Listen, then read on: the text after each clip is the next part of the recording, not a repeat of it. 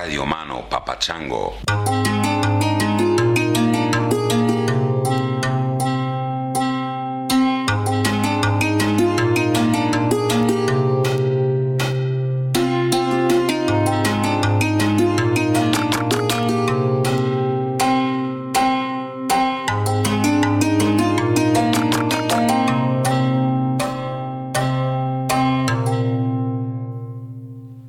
Ladies and gentlemen, it's Dr. Christopher Ryan, and I use the term doctor advisedly, the way Hunter S. Thompson used it.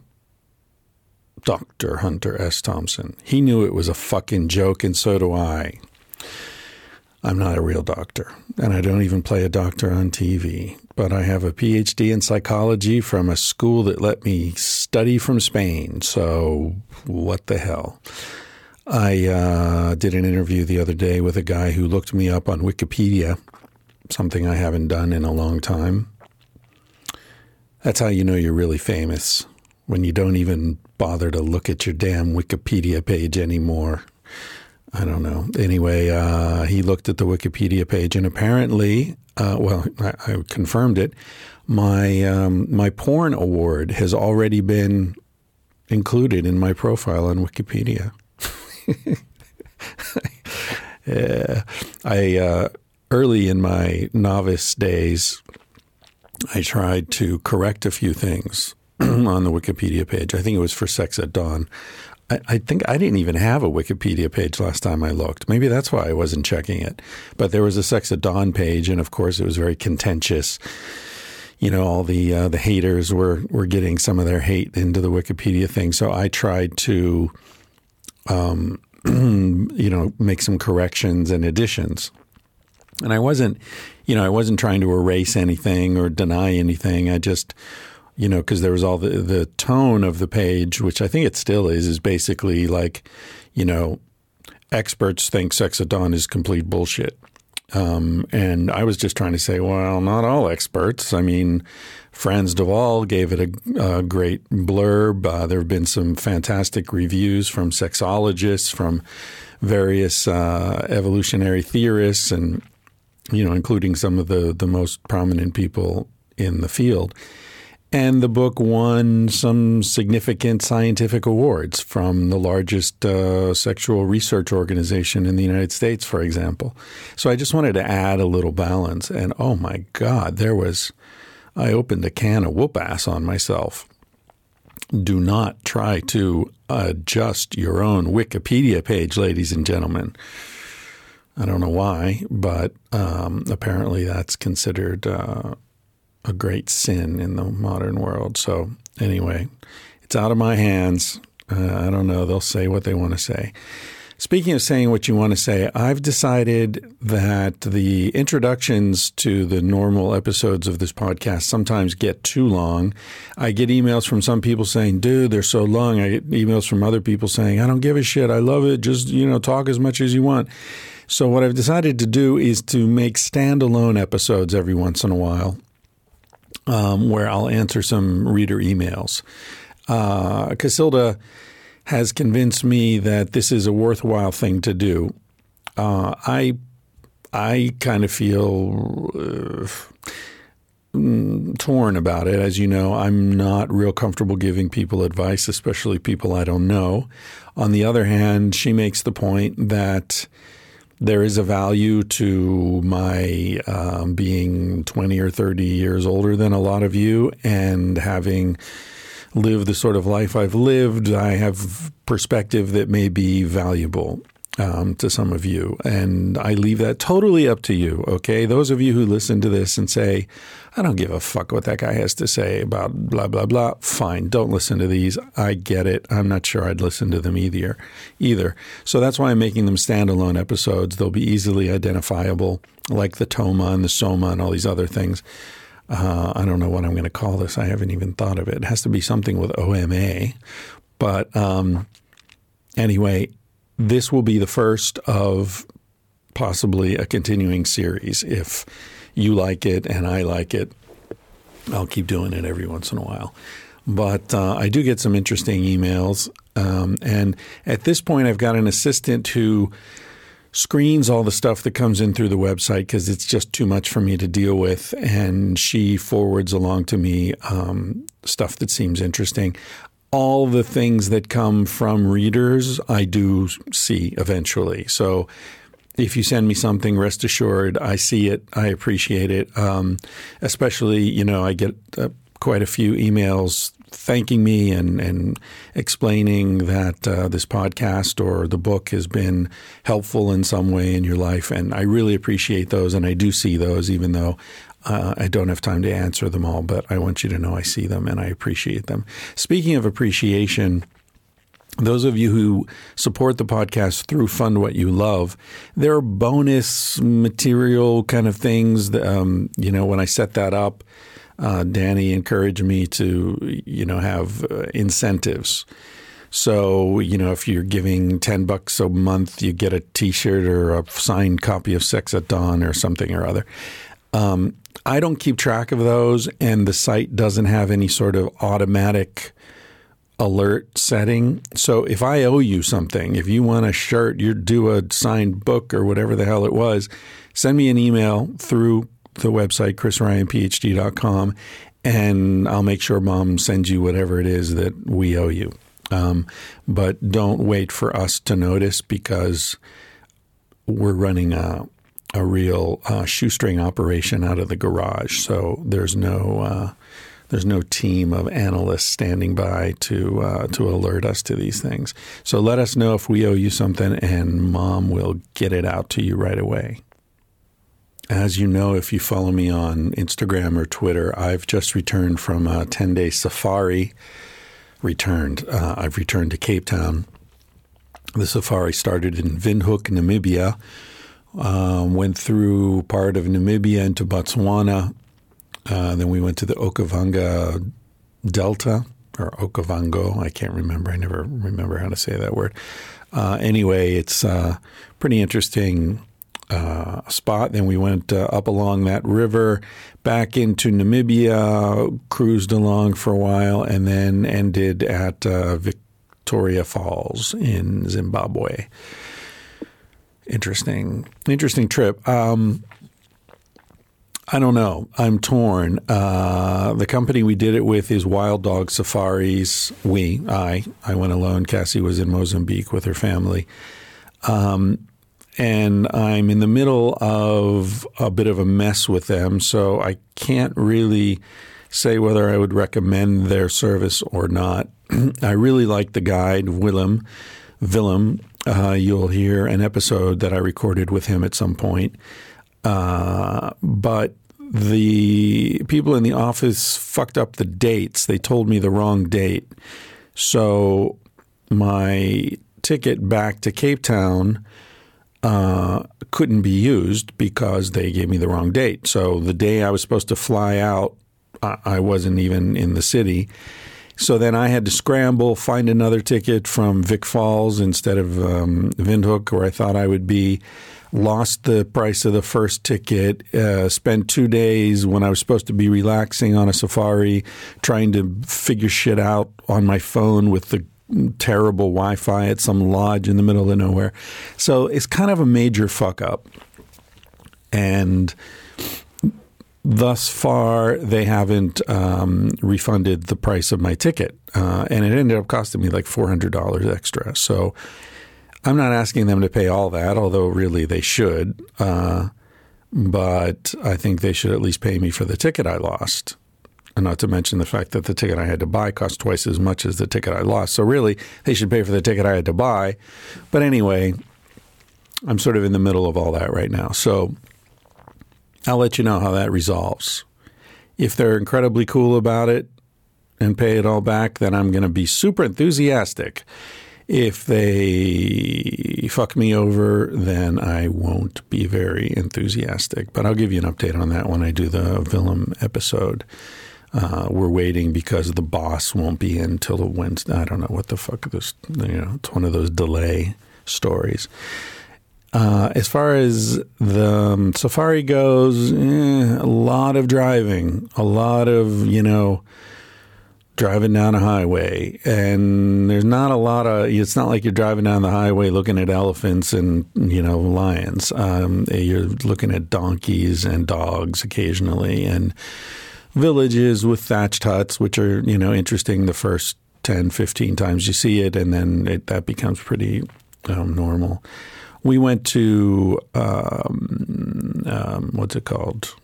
Kruger Park in South Africa a few years ago, just for a day.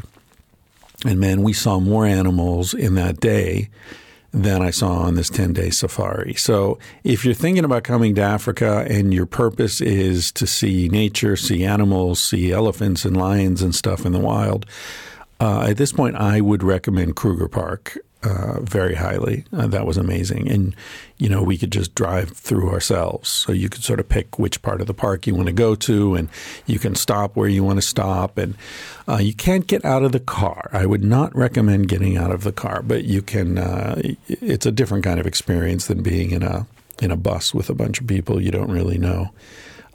So that's the safari. Now, on the trip, I read finally a book that it seems like everybody I know has read, The 4-Hour Work Week by Tim Ferriss. I'd been sort of resistant to the book because from a distance, Tim Ferriss strikes me as, how can I say this? Obviously, he's a very smart guy, very energetic, very focused. But there's something of the all-American snake oil salesman, self-promoting huckster about him that puts me off. And I say this in the knowledge that some people see me that way. Yeah.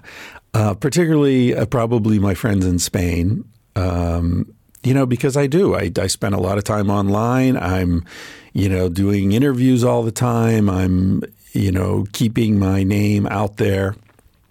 And the purpose is to sell books, of course, right? So, yeah, I'm kind of a self-promoting huckster as well. So maybe it takes one to know one. I don't know. But in any case, that's why I hadn't read the book till now. And then I started reading the book on these long drives through Africa, which is an interesting juxtaposition, by the way. And I saw that a lot of the book, especially the beginning, like the first third or so, is about designing your life in a way that is completely congruent with my own sense of what's valuable in life. In other words, the first part of the book, he's talking about how the rest of the book is going to be showing you how to set up these structures that bring you passive income so that you can basically retire now. And for years, I've been joking that I retired as soon as I got out of college and I haven't started work yet. So it sort of fits in with the vision of life that Tim Ferriss is explaining in that book, which is enjoy it. Enjoy it now. There's no reason to work 30, 40, 50 years and then hope you get a year or two of retirement to enjoy shit when your fucking knees hurt and you got arthritis in your fingers. You're not going to go on a goddamn safari in Africa at that point, are you? And you're sure as hell not going to go trekking in Nepal or, have adventures in Indonesia. So his basic thesis is very well taken. The way I did it was by working a little bit and then taking that money and stretching it out as far as I could. And then when the money ran out, I went back home and got another job, or I found a job on the road, or, whatever. And I was sort of reading the book. I was thinking like, fuck, I could have written this book. This is my life. I was always finding ways to maximize quality of life and minimize expense. So, one of the stories is, when I met Casilda, she was a doctor working in Portugal, 60 hours a week. She had a private practice. She was working in a mental hospital. She's a doctor. She's got 2 medical specializations. She was just fucking, really working hard. And I was working about 12 hours a week in Barcelona teaching English to doctors and doing some medical translation with, very little money. But I was living in a mansion with flowers and a rose garden and a swimming pool and gorgeous fashion models wandering around all over the place and riding around Barcelona on my BMW motorcycle. And, my quality of life was fantastic. And meanwhile, Cassie was living in an apartment with bare bulbs hanging from cables. And, she hadn't even really moved into the place in the 6 years she'd lived there because she always thought, soon I'm going to find a place I really like and move out of here. So she was sort of on a holding pattern. So when we got together, it was all about how, look, I can teach you how to work a lot less and have a much better quality of life. And you can teach me how to get some shit done finally because, I was stuck working on my PhD and not getting it done. And, we can help each other. And I think that's, aside from attraction and liking the same music and all that kind of stuff, that's an important part of teams that, you bring something that I'm missing and I bring something you're missing. And so together we're stronger than either of us could be alone. Now, I have learned some lessons from Casilda as, I got a book written. I got my PhD done. She still is not really relaxing. So maybe she's a better teacher than I am. I'm not sure. But why the fuck am I talking about this? Oh, Tim Ferriss. So I definitely resonate with that message. But then he gets into the business stuff and the ruthlessness of, don't answer emails from strangers, don't take calls from any number you don't recognize. You have to set up these virtual assistants that are going to screen this and that, and sets up all these very tight mechanisms for freeing you from your job or from whatever business you set up. And I think that kind of stuff can be necessary, and I see what he's getting at. But I did kind of start to feel like I don't know that I trust this guy, and I hope I meet him someday. So I want to be careful what I say. I have friends who are friends of his. In fact, he and I have slept in the same bed within 24 hours of each other. How's that for a coincidence? He was visiting. I didn't know this, but Cassie and I went to visit Andrew Weil, the doctor who was, I think, one of the first episodes of this podcast. Went to visit him up in his summer place in British Columbia, and the first night we were there, Andy said, "Oh, yeah, Tim, have you heard of Tim Ferriss?" I said, "Yeah." He said, "Oh, he was here yesterday, just left this morning, and he was staying in the guest house." So, yeah, so Tim and I have slept in the same bed, not together. I should say Tim and Cassie and I. We sort of had a three-way, though Tim wasn't aware of it. He's very American, and that kind of puts me off a little bit. That sort of ruthless business is business, get your 8 to 12 time value markup and, increase the value of this by doing that and business. I just can't give enough of a shit to be into it that much. So anyway, 4-hour work week, kind of recommended, I guess. But, the one thing that gets me about guys like Tim Ferriss is, and I have the same feeling about people who do financial management, asset management, all that kind of thing. Like, if you're so good at making money, why do you want me to pay you to make money? Like, why don't you have enough money? And when I look at Tim Ferriss and, I read this and, the book's all about like, happiness isn't about how much you own. It's not about how much money you have. It's about freedom. It's about freedom to enjoy life and move to new places when you want to move. And, it's not about having airplanes and cars and big houses and all that. It's about autonomy and self-actualization, etc. And I'm down with that. But then, that book sold probably over 1 million copies. It sold a lot of fucking copies. And if he's getting $2-3 per book, whatever it is, then he's got his speaking fees, then he's got, TV stuff and all that. Then why is there the 4-hour body? Why is there the 4-hour cook? Why is there the 4-hour fucking empire? He writes a book about enough is enough. Then why isn't it enough for you, Tim? Why are you still running so hard? Now, I imagine his answer would be, I enjoy it. I like writing best-selling books. I like being famous. I like, whatever, running my empire. And the problem I have with that is that running an empire is a fucking pain in the ass. I don't give a shit what empire it is. I don't care if it's the empire of building schools for underprivileged children in Nepal. It's still a pain in the ass. It's a pain in the ass dealing with all this stuff. Maybe I'm wrong. Maybe it's just a pain in the ass for me because of the way my personality is structured. But what I feel is like ambition should not be a permanent condition.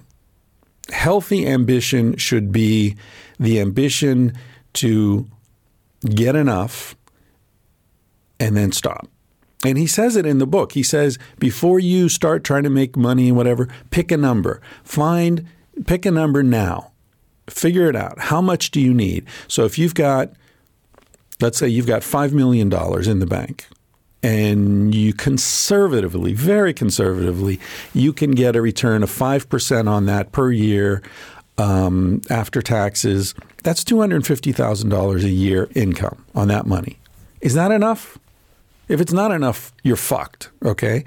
That should be 5 times enough for most people. And even if you got kids, you're going to college, whatever bullshit, $250,000 a year after taxes, that's got to be enough for you. If it's not enough, you need to figure shit out because that's plenty. So $5 million. Now, I have no doubt that Tim Ferriss has a net worth of $5 million or more. So why is he still working? Because he's trapped in ambition, is my guess. He's trapped in running on the wheel that he is teaching people how to get off. So Tim has never invited me on his podcast, and I doubt he would ever be on mine. But if we ever have a conversation, that's what I would want to talk about. If you see through ambition, why are you still running? Now, if you're asking me that question, it's because I do not have $5 million in the bank. Not by a fucking long shot. Okay, so let's get to some of your letters. I think that covers my Tim Ferriss rant. As always, thanks to those of you who buy stuff on Amazon through the website. That's become an important source of funding for the podcast. I think we're pulling in $600,000 or $700,000 a month from. I'm just kidding. No, we're not.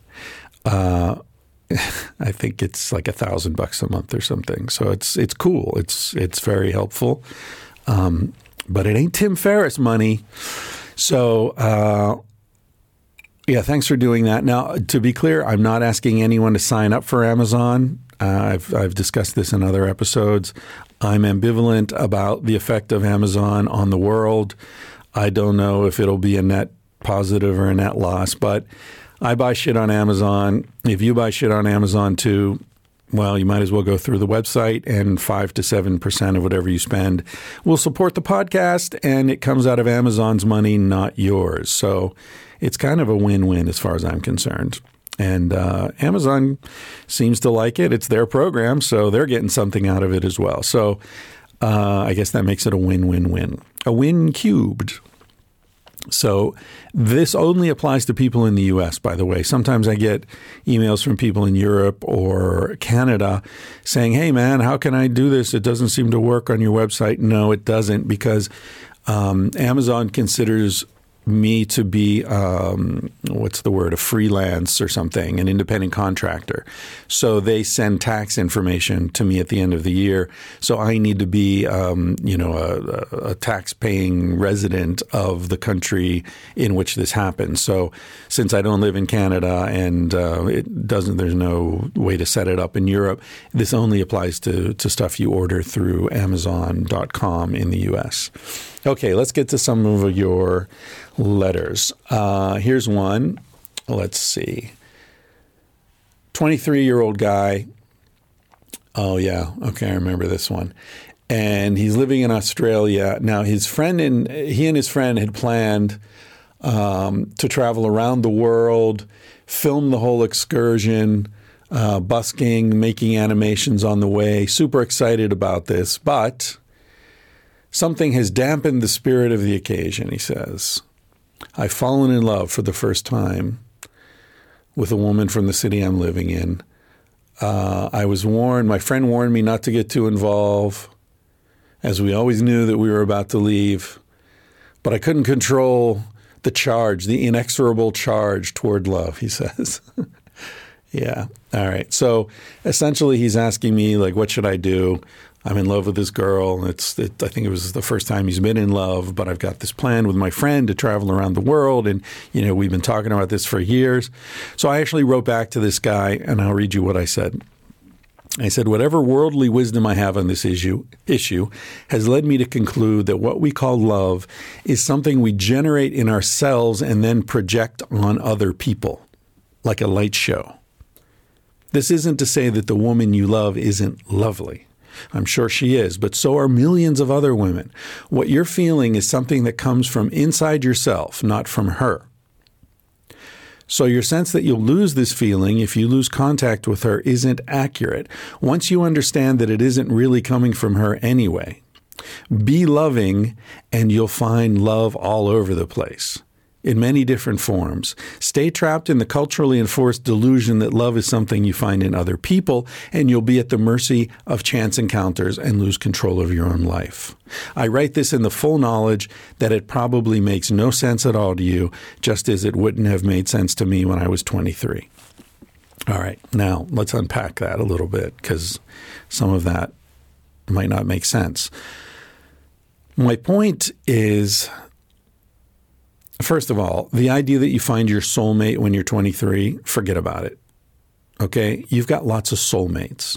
Your soul is multifaceted. It's not a lock that can only accommodate one key.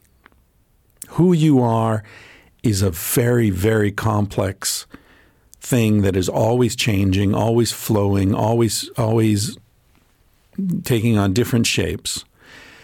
And who you love has far more to do with who you are than who they are. What we feel, what we experience as love is really a reaction that happens inside us based upon who we consider ourselves to be, what we consider to be our weaknesses, our absences, things that we're missing. And we look out, kind of like what I was saying about Casilda and me. I felt at the time when I met her that I was missing discipline. I was missing the sort of, follow through and the work, get something important done. And I met her, and here's this woman who's doing really important work. She's saving people's lives. She's doing incredibly valuable stuff. And I'm just a fuck off teaching English in Barcelona, having lots of fun. So there was a substantive, is there a word? Substantiveness, a substance to her life that I felt was missing in my own. And that was one of the things that attracted me to her. Now, yes, that is her. And that was her life. That was her character. But the reaction was coming from where I felt I was in my life. Now, the thing is, as you get older, you're changing less and less. Because you are who you are. You're just an older version of who you are.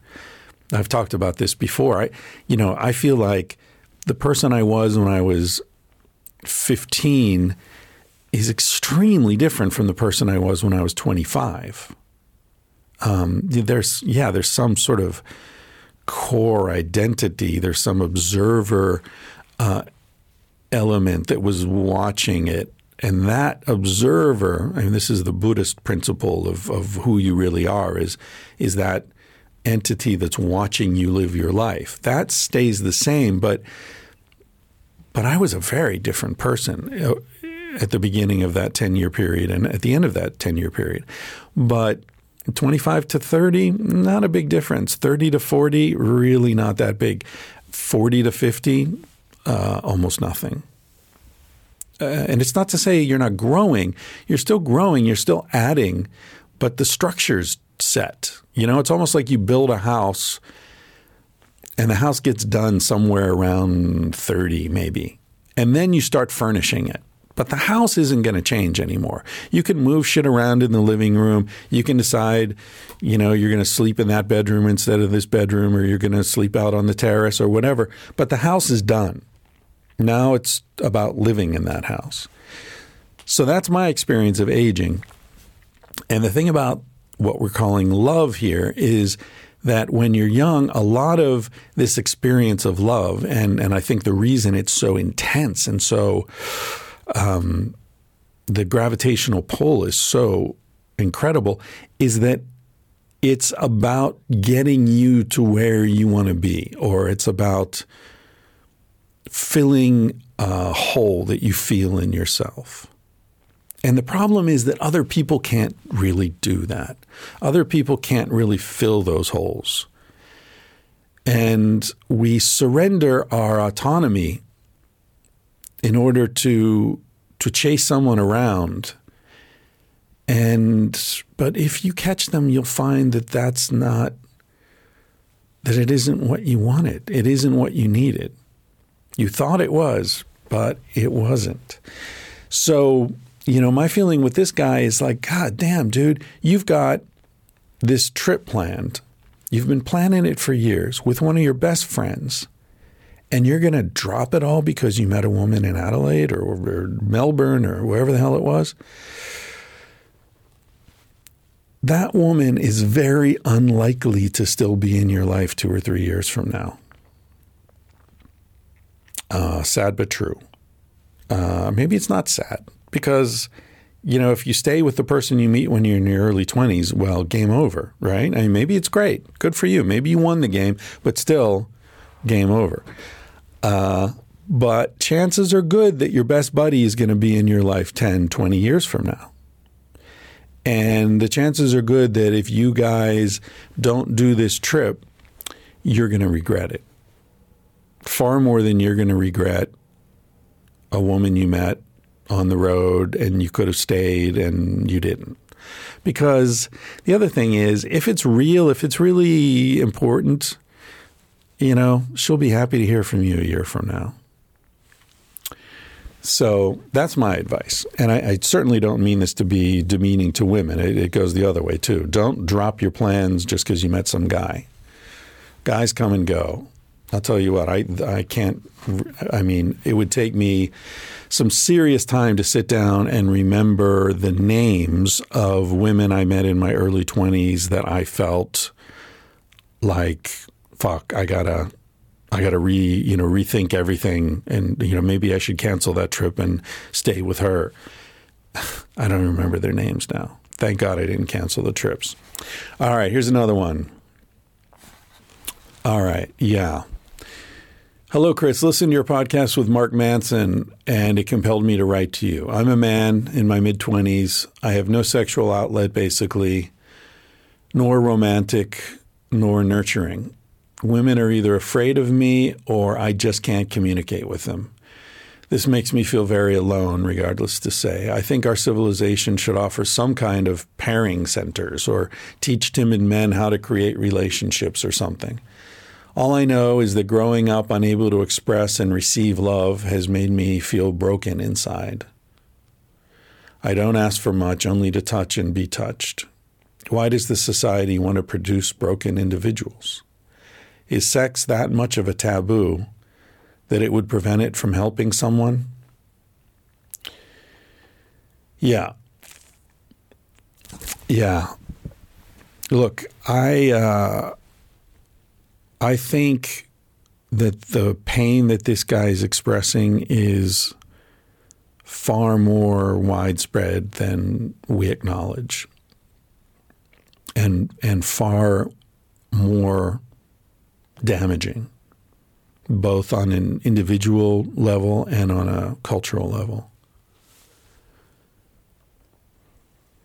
And this is tricky to talk about because I think it is one of those things where men and women have vastly different experiences, and it can sound as if I'm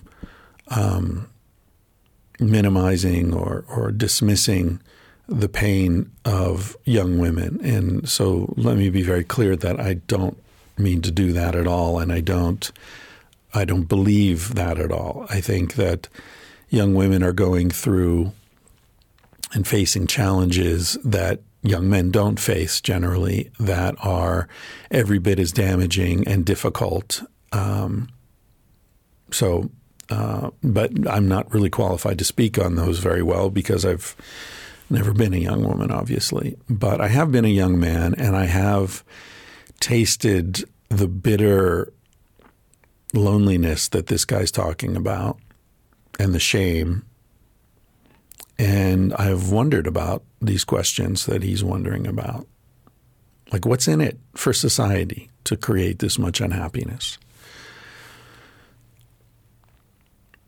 You know, and all I have to go on is a few sentences here, but he sounds like a thoughtful and kind person. The problem is that when you're that alone, you start to feel that there's a reason that you're that alone. And so you start to feel shame. There's something wrong with me. And that shame, as most shame does, can quickly curdle into anger. And so then you start to hate people. You hate men who are more comfortable with women. You hate women because they refuse to love you, because they make you feel so horrible and ugly about yourself. You hate other cultures because you've got all this anger and hate inside you, and it's got to go somewhere. So you hate black people, you hate white people, you hate Muslims, you hate Christians. And this gets into his question, why would a culture want this? A guy named James Prescott was interested in this question, and he looked at all the societies in the anthropological data bank in which there was sufficient information to do a meta-analysis. And what he wanted to see is there a correlation between the level of violence within a society and the level of body contact between mother and infant, and between children and adolescents who are exploring their sexuality. And his hypothesis was that the lack of touch in a society is correlated inversely with the level of violence. And he found this to be true of, I believe it was 26 of the 27 societies he studied.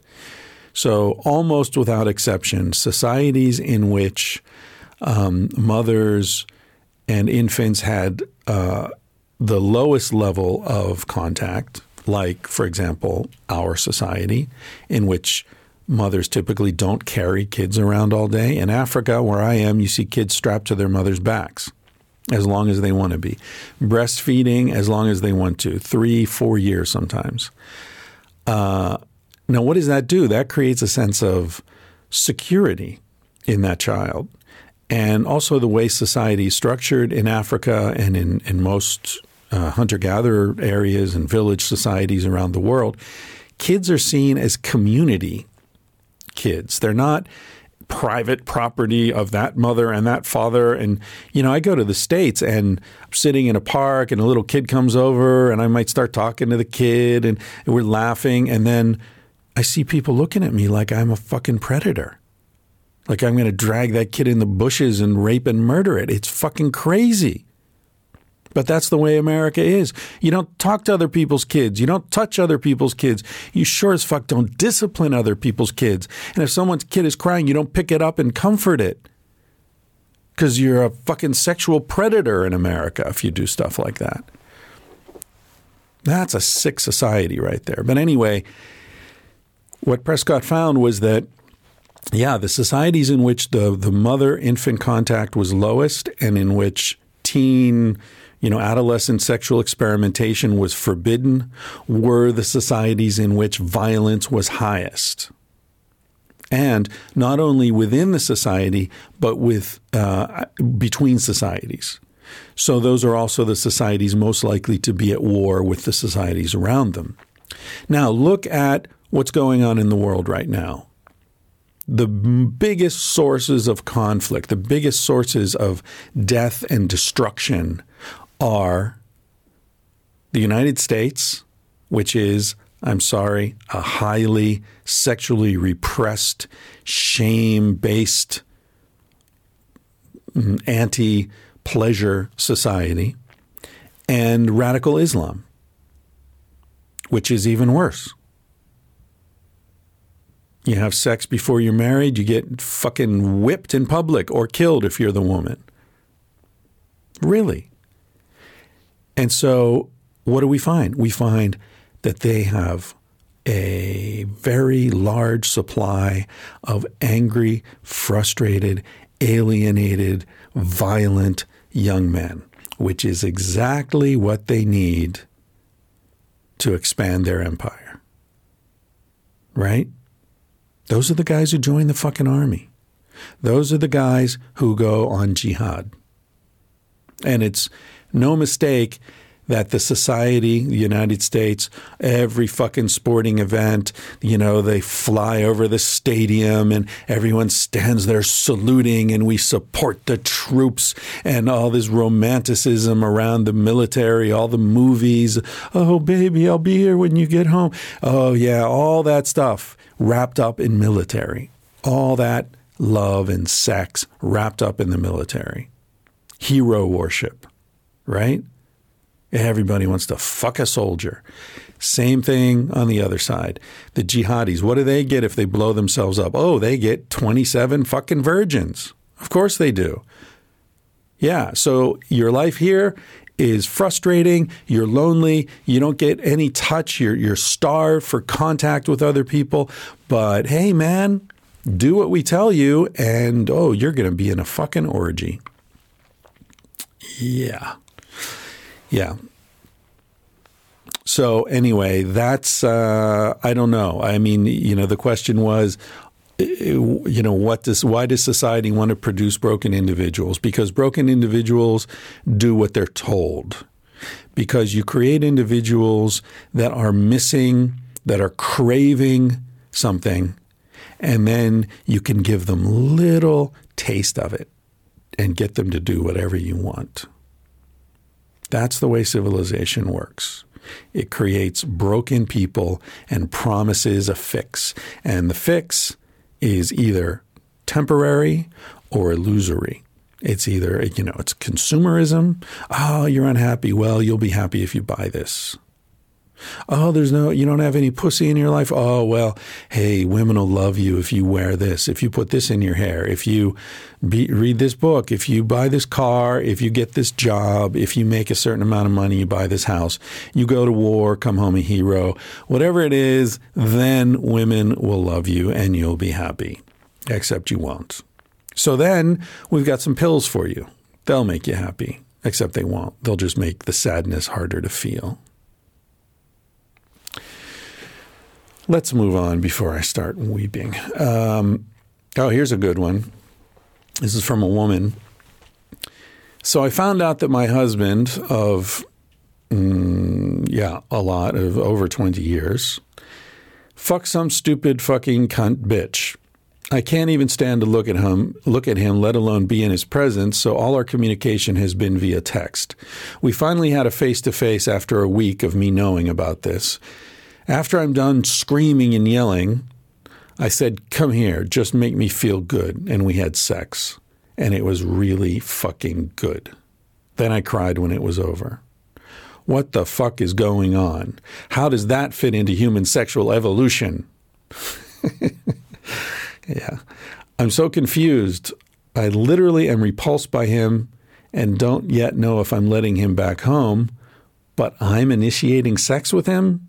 And it's not just that. I'm fucking horny and masturbating too. I recently found out that I have autoimmune disorder and haven't been well for a long time. I haven't felt horny for years. I've tried every aphrodisiac tea there is and nothing. But I found out my husband is a lying, cheating piece of fucking shit and I'm suddenly horny as hell. What the fuck? Yeah, what the fuck? Okay, so this makes me think of two things. First of all, you've been married a long time. I don't want to say how long. I don't want any identifying factors, but over 20 years. So being married to someone that long, living with someone that long, they become family. They become siblings. They're not lovers. It's very hard, if not impossible, to be sexy when you live with someone. Sexy is a part-time gig. It's not a full-time job. You can't do it full-time. So if you're going to live with someone, you have to understand that you're going to become brother and sister. Or if you're gay, brother and brother, or sister and sister. You're not going to be hot, horny, I want to fuck you lovers for years. Now, maybe 5 years, but not 20 years. So you either have to acknowledge that and accept it and just sort of fade out, have your sex life fade out, or you have to build in separations. You spend several months a year apart, or you live in separate apartments, or what many people do is they sort of manufacture crises so that they can fight and feel emotionally separate and then come back together again and have that amazing makeup sex.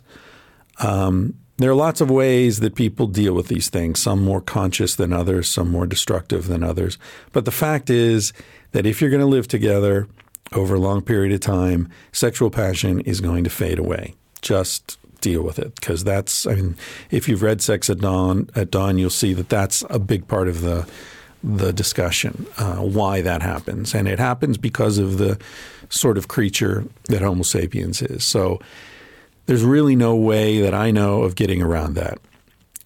Hey, what's our society do? It doesn't change the structure of marriage. It says, take Viagra. Okay, here's the thing. Viagra gives you a hard-on, but it doesn't make you want to fuck somebody. It makes you able to fuck somebody. Viagra is the male equivalent of lube, of pussy lube. So yeah, you can put lube on your pussy and get fucked and it won't hurt. But it doesn't make you want to fuck that guy, right? It doesn't make your pussy wet. It makes your pussy lubed. It's different. Makes your dick hard, doesn't make you want to fuck that person. And the problem is that is not an indication that that person's not fuckable. It's not an indication that that person's not beautiful and sexy and wonderful, or that you're a bad guy or whatever, or your marriage is fucked up. None of that's true. It's an indication of the fact that you're a Homo sapien who's been dealing with the same sexual partner for a long time and you've lost interest. Nobody's fault. That's just the nature of the beast.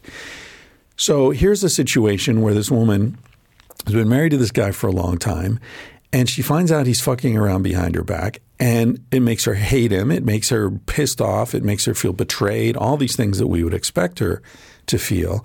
But then it also makes her horny and want to fuck this guy, and she's confused by it. Well, the reason she wants to fuck this guy is that for the first time in a long time, she sees him as a sexual being. And this is what happens often in these situations. And this is one of the things that makes them so painful and so difficult, that people feel conflicting reactions. On the one side, they feel all that anger and hatred and betrayal and et cetera. And on the other side, they feel like, why do I want to fuck this person again? And guys feel this too. You know, there's research showing that when men haven't been with their partner for a while, a few days, a few weeks, when they see them again, the sex is much more vigorous, like the thrusting is much deeper and harder and all that. And also the composition of their semen changes. There are far more sperm cells. Now you might say, oh yeah, well that's because the guy hasn't gotten laid in a few days or a week or whatever. But it doesn't matter. If he's getting laid every day, if he jerks off every day, it's not a physiological thing. It's an evolved response that he is not even consciously aware of, but that his body is saying, okay, I haven't been with her for a while. She may have been with other guys, so I'm going to flood her with my own sperm cells so that if she gets pregnant, it's more likely to be with my sperm than with the sperm of one of these guys she may have been fucking while I was gone. That's at least the hypothesis.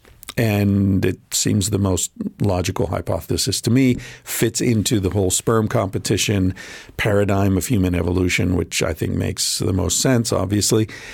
And so there are a lot of things going on subconsciously. A woman's probably much more likely to have an orgasm with this guy as well, if she loves this guy, if this is really the guy she wants to be with, because female orgasm increases the chance of conception with the guy she comes with. So she could have sex with 3 or 4 guys and then come with him, and his sperm is more likely to impregnate her. If you want details on that, read Sex at Dawn. So that's what's happening here. She's seeing him as a sexual being, for the first time. You know, maybe he's a really good-looking guy. Maybe he's really good in bed. Maybe he's a catch. But she forgot all that. She hasn't been thinking about that because he's just been the husband who farts and drinks beer and picks his nose and watches too much TV and forgets to take the garbage out. And, you know, you start to see people that way when you live with them. So for the first time in a long time, she's looking at him from another perspective. So that's opened up her sexual response to him. The other thing that's happening is she's in fear of losing him. And that can be a real tonic to a relationship. That can make you start to look at yourself and say, shit, what am I doing? Am I making this person happy? Am I working as hard as I should be to keep this person in my life? It makes you reassess the value of your relationship. And if it's a relationship you want to hold on to, that can be a real turbo boost to the sexual charge.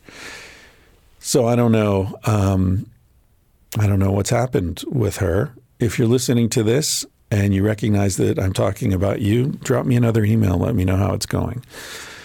I hope it's going well, and I hope you enjoy the make-up sex and the get-back-together sex, if in fact you get back together. And if you don't, I hope you're doing okay. So let's see. Moving on to the next email. Okay. I want to overthrow the government in Jamaica. I know it sounds crazy, but drastic times call for drastic measures. I want a true democracy where everyone gets an iPad-like device paid for by taxation, and they can vote on it. There will be government-run news everyone receives to educate our citizens. I want Wi-Fi to be everywhere. Okay, so far, so good. Hemp will pay for the revolution. Of course it will. I don't know if you've read The Emperor Wears No Clothes or not, but hemp can replace just about everything. Yes, I have read The Emperor Wears No Clothes. Highly recommended, by the way, if for those of you who haven't read it. It's a good book. The author's name is Jack Herer, H-E-R-E-R. You may recognize his name because there's a very famous strain of marijuana named after him. He's one of the sort of founding fathers of the intellectual marijuana society.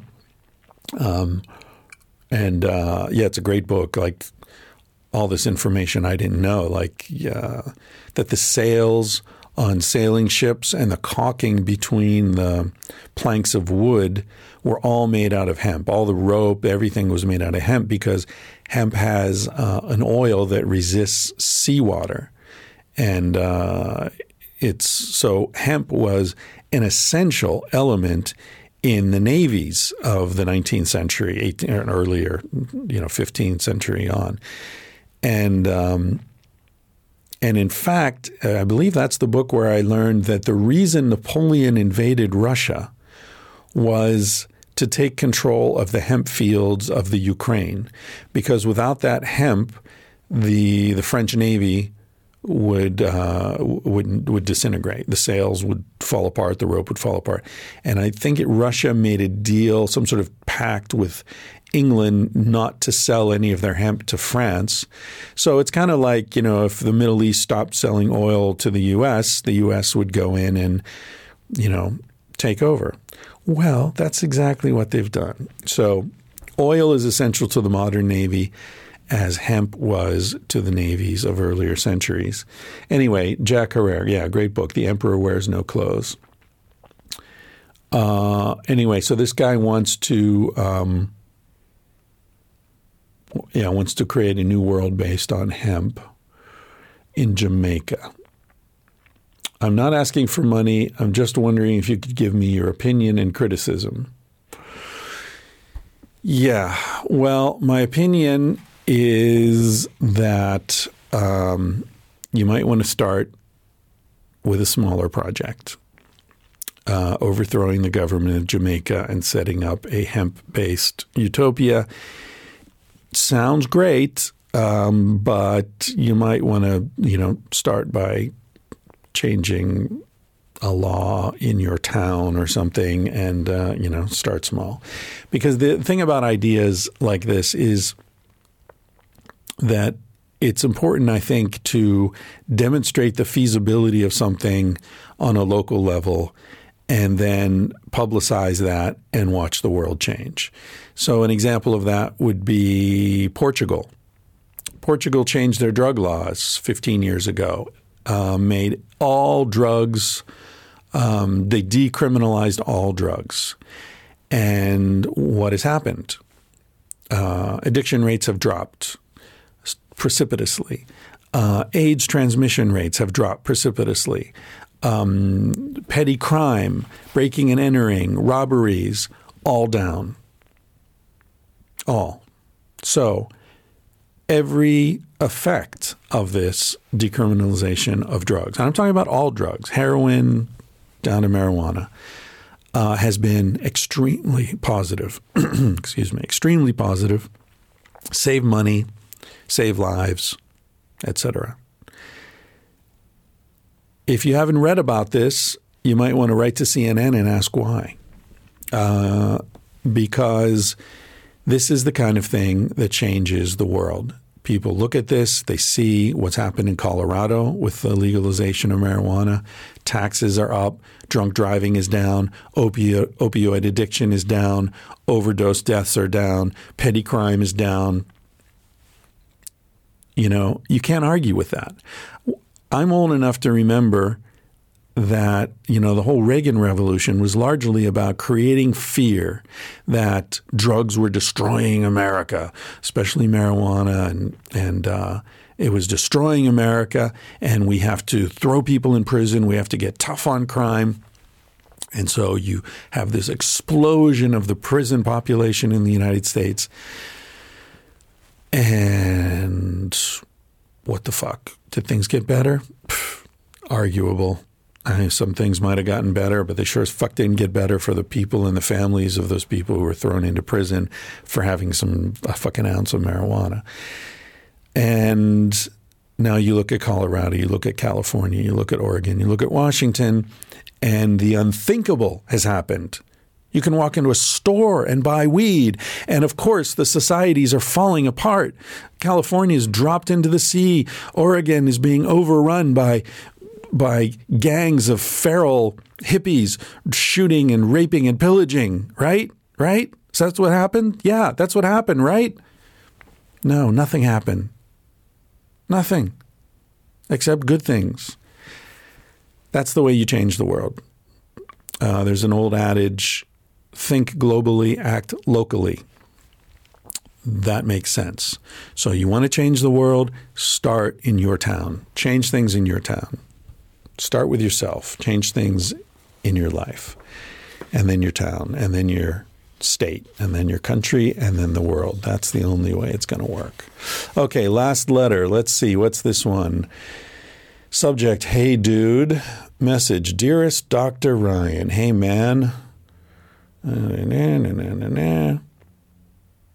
Okay, I'm writing to you because I know a lot of people email you when they're in their 20s and are looking for advice on what to do. So I thought I'd try to help you out and give you an easy reply. After college, I was a little lost trying to find something meaningful to do with my life. I was working at Best Buy, sucking the corporate wiener and just trying to get by. I got tired of it and was asking friends for advice on where to go and what to do. To make a long story short, a friend of mine invited me out to Glacier National Park in Montana to work for the summer. Best decision of my life. Now I work seasonal jobs between Glacier and Steamboat Springs, Colorado. Now I can easily get a job at any park in the country. I get about 3 months off work a year to travel, and I've met a ton of people from all over the world. There's a ton of young people from all over Europe, South America, and Asia who come to work for the national parks in America. There you go. I didn't know that. Not only have I met all kinds of unique people from different cultures, but I have friends I can meet up with and couches to crash on all over the world. So if a young guy or gal, there's a word you don't hear much anymore, gal, she's like a nice gal, asks you how to get started on the world travel route, maybe tell them to first apply for a summer gig in Yellowstone or the Tetons, or come see me in Glacier. Yeah. By the way, the Grand Tetons, in French, that means big tits. And I remember reading years ago, there was this, somebody sent a prank letter to the National Park Service complaining that they should change the name of Grand Teton National Park because they were offended by the fact that it meant big tits in French. I've never been to the Big Tit National Park, but I should definitely go.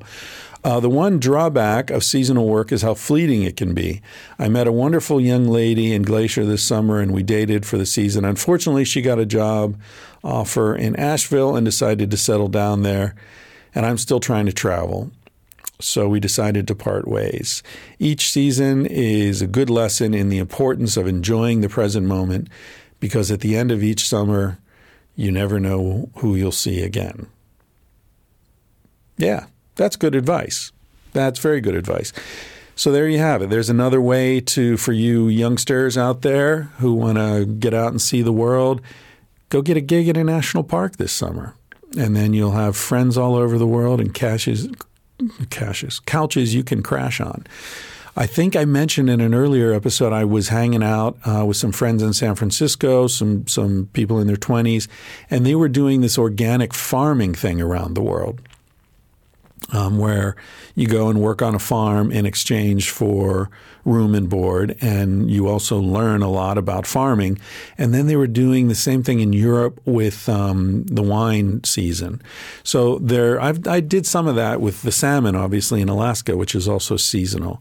So there are seasonal gigs around the world where, when the wines are ripe, suddenly they need a whole lot of people. And they only need you as long as the grapes are coming in and it's being processed. So they have this sudden need for a large group of people and then nothing. So those are the sorts of places where you can get gigs, picking fruit, processing fish, and apparently organic farming around South America. I've heard a lot of people doing it down there. And this park thing, where they need a lot of people for the summer and then the season's over and they don't need you anymore. So that's when you can go travel in Asia or whatever. Okay, I'm going to wrap this up. It's been an hour.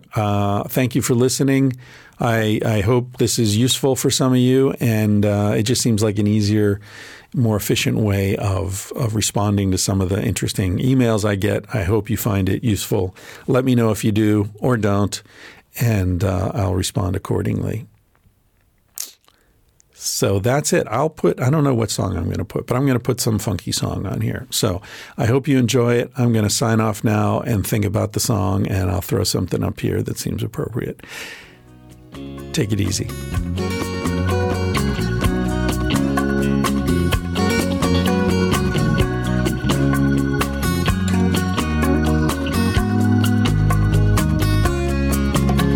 I fell for this dream girl in Danville, just in this central time zone.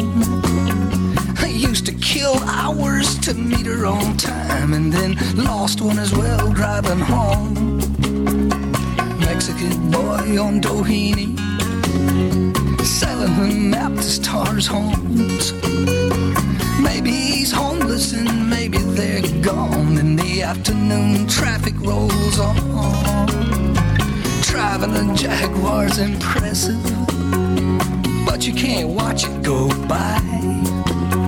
The Manhattan skyline is a sight to behold, but probably best through New Jersey-based eyes. It is what it is, and that's all.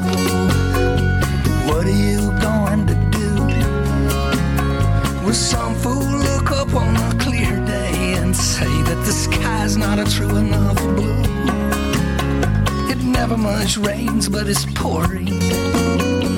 Everything happens at once. Flat tires and light bulbs while picture frames fall from the wall where they've hung fine for months. It is what it is, and that's all. Lay down the mat by the door. Will some fool rush in from a cloudburst and say, well, I'm soaked and I'm totally bored? Out there by the interstate, the duplex I call home ain't quite the quietest place on earth to catch your breath. Non-stop highway sound makes backyard picnics out to lunch. Fact is, my next door neighbor's fine, completely deaf. Maybe you wish you had money, then you might think you could live. Life is so brief, you may think time a thief. Better live for whatever it gives. Pondering the future, you worry. Listen, somehow you'll get through. Then you'll look backwards and long for the things that you'll find it's then too late to do. It is what it is, and that's all. When are you going to see? Friends tell you true, and your granddad did too, but you won't take advice, it comes free. Get what you want, you don't want it. Not even glad while you eat.